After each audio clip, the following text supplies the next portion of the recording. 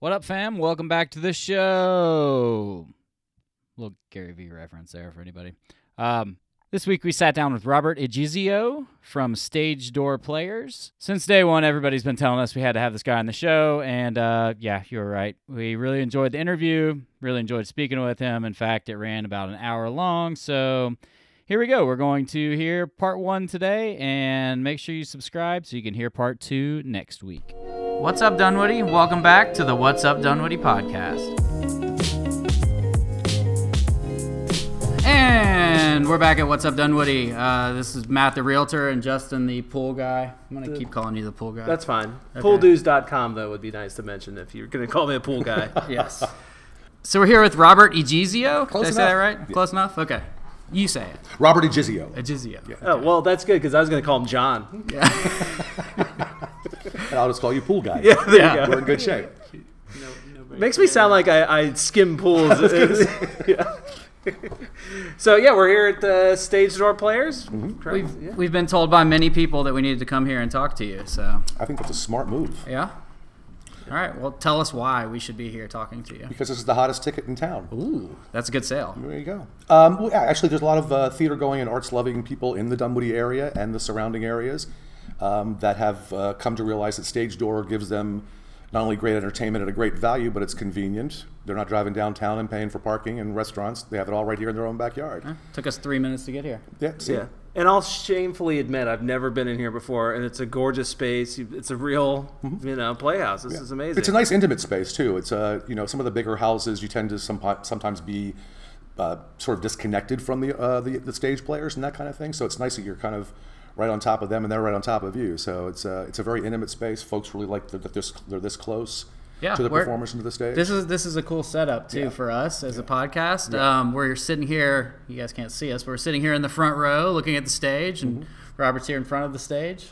And there's a good 6 feet Set the between scene. the front row and the stage itself. Because I have been to places where it's like there's 3 feet and you feel really uncomfortable with that. People yelling at you from the front. Exactly. Yeah, the theater seats 125, so it's only 4 rows deep and it's very intimate and there's not a bad seat in the house. Yeah, that's nice. Oh, yeah, there's definitely not a bad seat here. Well, tell us about the history of this place. You've been here like what, 6, 7 I'm now years? here 15 years. 15 This is my wow. 15th season coming up for 2018-2019. The theater company actually started back in 1974. It was a community improvement project under the Dunwoody Women's Club. They started Same building? Actually, no. This is the third. I think the third or the fourth location they've actually been in. This has been the most permanent space they've had, and that happened late '80s, like 1988, '89 timeframe. They moved into this space here. Okay, and we're on the other side of the library. Correct. Pretty much. It's Same the building. It's the North DeKalb Cultural Center is what it's been called for many, many years. I think they're finally turning it into the Dunwoody Fine Arts or Dunwoody Cultural Center and that kind of thing as the city has been sort of rebranding what they've taken over since the city has become a city. But yeah, this used to be the old Dunwoody Elementary School. And then it was reformatted for the Spruill Center for their art classes in the center of the building, the library at the far end, which was, I believe, the existing library, and the space we're in is the old cafeteria. So, I mean, if you go backstage, you see the old coolers from the kitchen that are still back there that we keep our storage and stuff in. So. Yeah.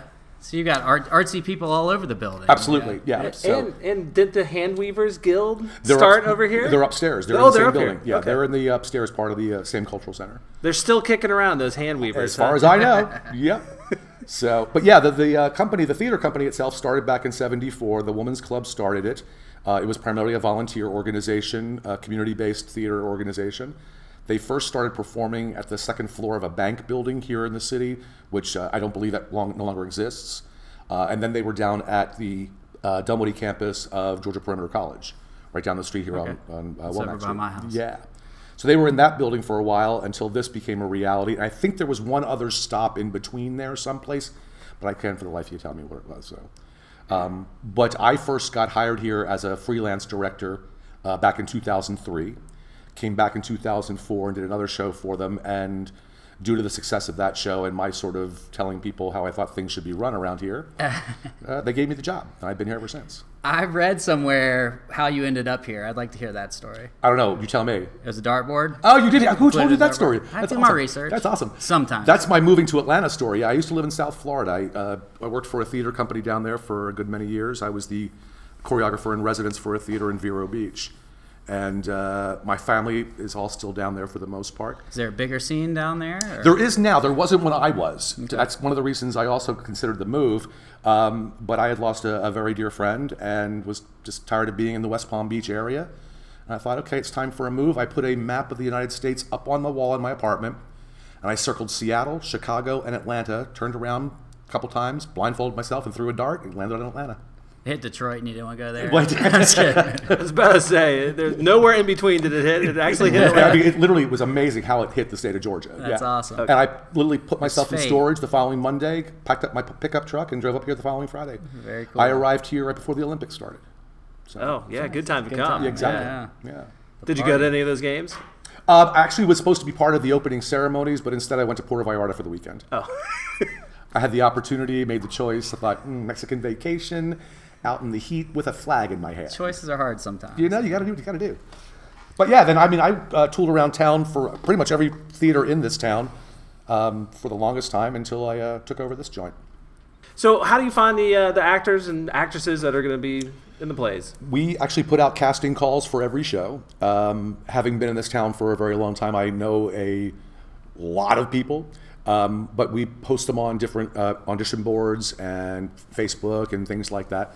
But we cast, well, like for instance, for this past show, the show we're doing right now, we probably saw a good 50 or 60 people, then cast it down to the cast of 9 that we've got. So, And it's not a volunteer role? Or? no, these are all paid professional actors and actresses now. I had no idea. Yeah, that's the thing. When I took over the theater, it still was sort of a non-professional organization. Actors and designers and directors that came here were paid a stipend of some sort.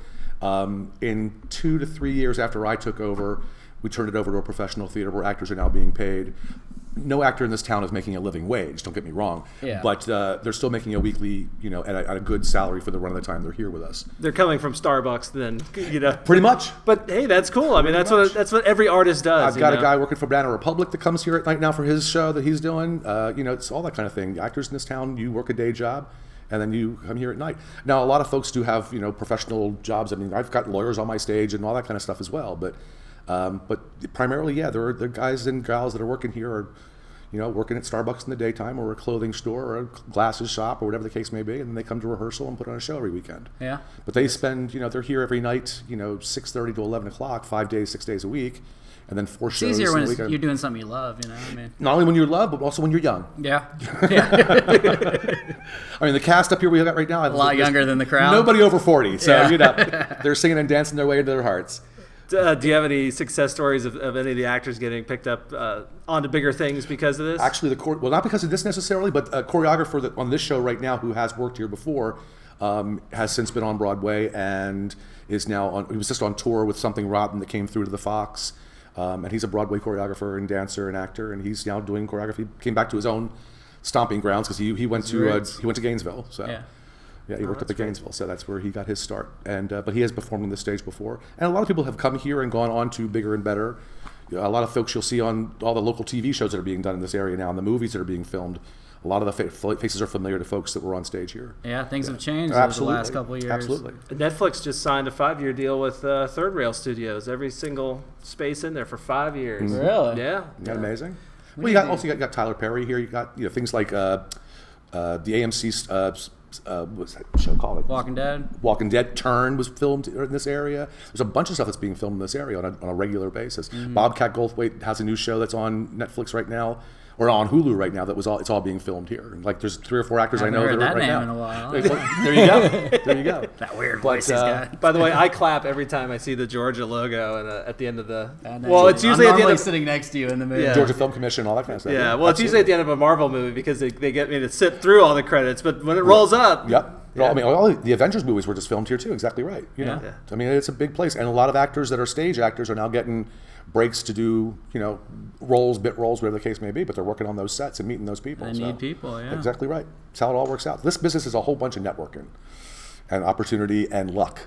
Yeah. As far as that stuff is concerned. But Right person here seeing you and exactly right. bringing you on. Exactly right. Yeah, networking plus luck. Because every job's a little bit of networking, but this is. For this especially, because Yeah. you're basing it on a talent that's a specific niche kind of talent. It's not like you went to school. I mean, you go to school for this kind of stuff, but it's not like you studied to be an accountant and can get a job in a CPA firm someplace. you're taking the luck of the draw because this is not an ongoing thing. It's not a regular gig. You work from gig to gig to gig to gig. You know, like 3 of the cast members that are in this show were already signed up for a show. When this one closes, they go into rehearsal for their next one. Yeah. Is that here or? No, it's not here. Though. Oh, okay. Yeah, we haven't even started our next season yet. So to be a good accountant, it's kind of black or white. You know, like you could have somebody sitting here in the crowd looking at the stage thinking completely different than the person next to them too. Exactly You know, right. Talent's all different for different people. So we talked about this, but there's a subscription. So you do. Yeah, we have a season subscriber base. When I first took over the theater back in 2004, there were a little over 200 subscribers. We now have close to 1,200. Oh, that's amazing. So we've done some building in the last 10 years as far as that's concerned. And we primarily sell sold out houses every night. We're in complete capacity for the most part for our complete runs of our shows. And you get 6 shows a year. You have that? a 5-show pass or a 5. 6-show pass. Okay. Yeah. So you have a choice. If you take the 5-show pass, you just choose the 5 you want to come to. The 6, you're just sort of guaranteed a seat for all 6 shows. And we have a flexible subscription package where you can actually take it upon yourself to make the reservations on a show-by-show basis when it's convenient for you to attend, or you can lock them all in from the top of the year. It's up to you. Where can people find you online, I guess? They're online. We're in the local Crier paper, of course. We're advertised there. There's a number of Atlanta theater websites that are very popular now these days, too. Mm-hmm. It's not difficult to find, between Instagram and all that other kind of stuff that's going on. We have an Instagram account, or a Facebook account, we have a Twitter account, all that kind of stuff, in addition to the usual suspect stuff. Is that all you too? Pardon me? Do you have a staff? Is that all I'm you? the only or? full-time staff member, but I do have part-time marketing directors who both work in the social media aspect and things like print and newsletter and brochure, postcard. So I have a part-time graphic designer that does all that stuff for me as well. We have a part-time webmaster. Well, he's a full-time webmaster, and he's also our photographer and things like that. So, see, I've seen the Smokey Joe's, and I wasn't looking for Smokey Joe's. There you go. You're doing something right. So tell us about what's going on now with Smokey Joe's. Smokey Joe's Cafe. It's the rock and roll party of the summer. It's a rock and roll review show based on the songs of Lieber and Stoller, who were popular in the 50s and 60s. Songs like Stand By Me, Hound Dog, Jailhouse Rock. That's their songbook. This review was on Broadway back in the 90s. It was Tony nominated, one of the longest running reviews on Broadway at the time. And it's a really popular show because the music's very popular, but it's a heck of a lot of fun rock and roll concert. Do you get to pick these? The shows themselves? Yeah. I pick everything that gets performed here. So yeah. And this is one I've always wanted to do. One of my very dear friends was one of the original cast members. Yeah. So and he was considering coming down and directing and choreographing the show for me. Yeah. Did you get a discount? But no such luck. No such luck. He has nothing to do with it now. But he had actually made his career after he left that show going around the world staging companies of Smokey Joe's Cafe. Well, So who do you go to basically, I guess, buy the rights to perform it here? Every piece of theater that gets performed in any professional theater goes through a licensing organization. There are a number of different ones that hold different properties.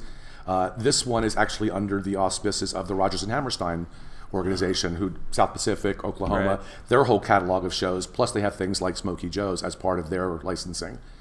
We apply for the license. If they're available to us, they charge us, basically a per performance rate, plus the rental of things like the music books and all that kind of thing. So the royalties on a musical can cost you, $5,000-$6,000 just before you even open the doors or cast the show. I'm sure. I was just about to ask that. I'm glad you said it. Well, because if you do a straight play, like a Neil Simon play, it's going to cost you $120 a performance. You're going to pay $3,000, for the entire thing, for the entire run kind of deal. But for something like this, you're also paying for not just the licensing of the show itself, but there's copyrights on the music and things like that. So you're also paying for the actual estates of the authors, if you will. Yeah. And musicals always are more expensive because there's all the other licensing with ASCAP, which is those 5 letters stand for something. Yeah. An acronym. I've heard It's an acronym for things that people go to because they own the stuff. Yeah. So I mean, you're putting out $5-6 grand even before you hire anybody for a show like this. So, but we do 1 musical a year and 5 straight plays a year. So, primarily comedies, but we always throw in 1 drama of some sort. I like to do a classic every year of some sort. I don't want to say a chestnut, but that's a very favorable term for that kind of piece. Like this year, we did Picnic, which is an old Pulitzer Prize winning play by William Inge. That was a very popular film back in the 50s as well. So is this a complete different cast than the absolutely every show will have a show different cast. before? Every show has a different cast. Nobody carries over. You don't have any favorites that you pick. What about that guy right there? What about that? He's the sound designer. He's here for every show. So, sound effects or music, whatever the case we need around here.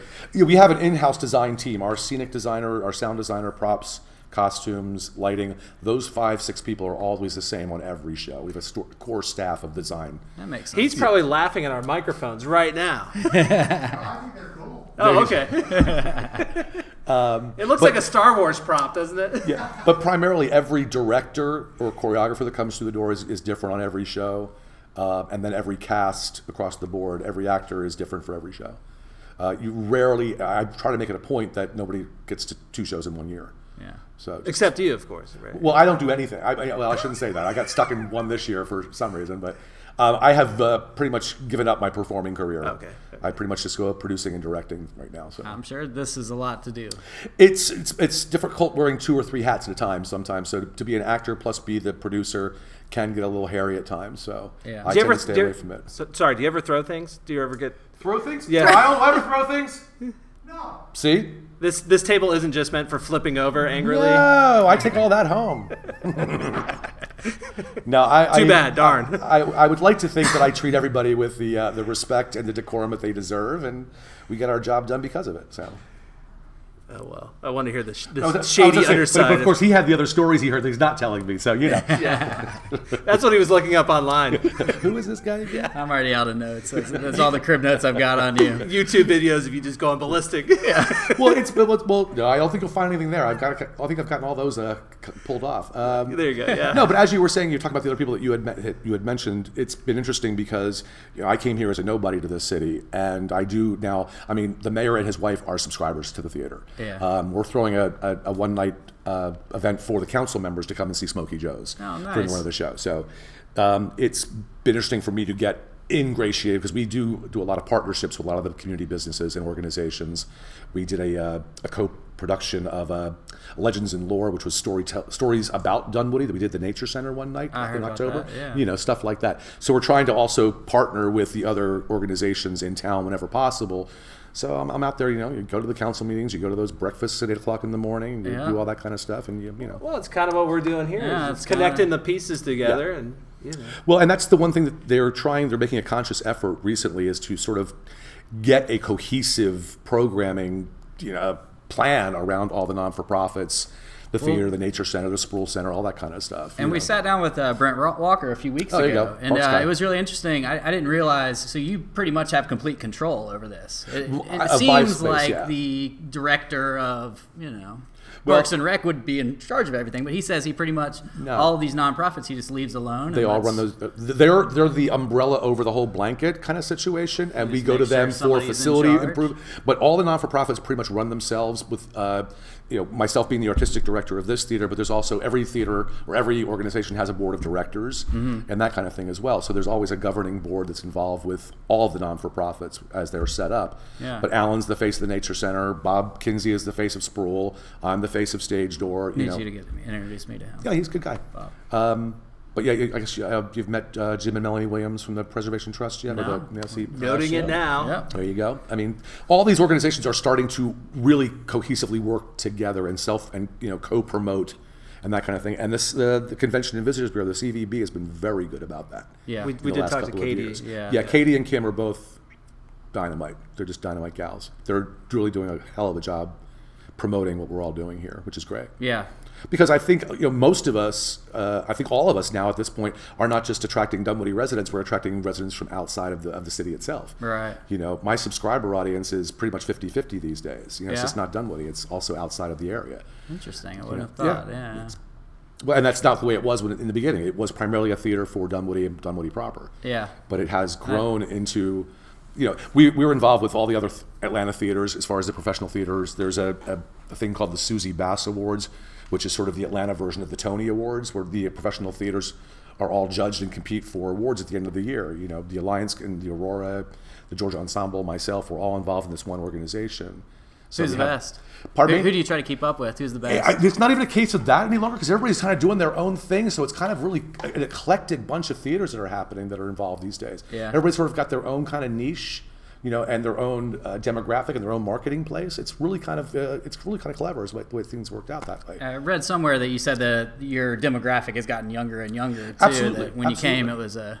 Yeah. I won't say what you said. I think it was like 65-year-old. Well, I mean, that was the core audience. Yeah. The core audience here was the retired folks that lived in Dunwoody. Yeah. That's what they targeted for. That was the women's club. I mean, that was the Dunwoody Newcomers Club. It was people like that. And at that time, when they first started, the age skewed up. Mm-hmm. It was a place for people who came to live here. It was primarily more of a retirement thing. There was families being raised here and that kind of thing. But as they've stayed, by the time I'm getting here, the median age for this theater was 65 years old. Yeah.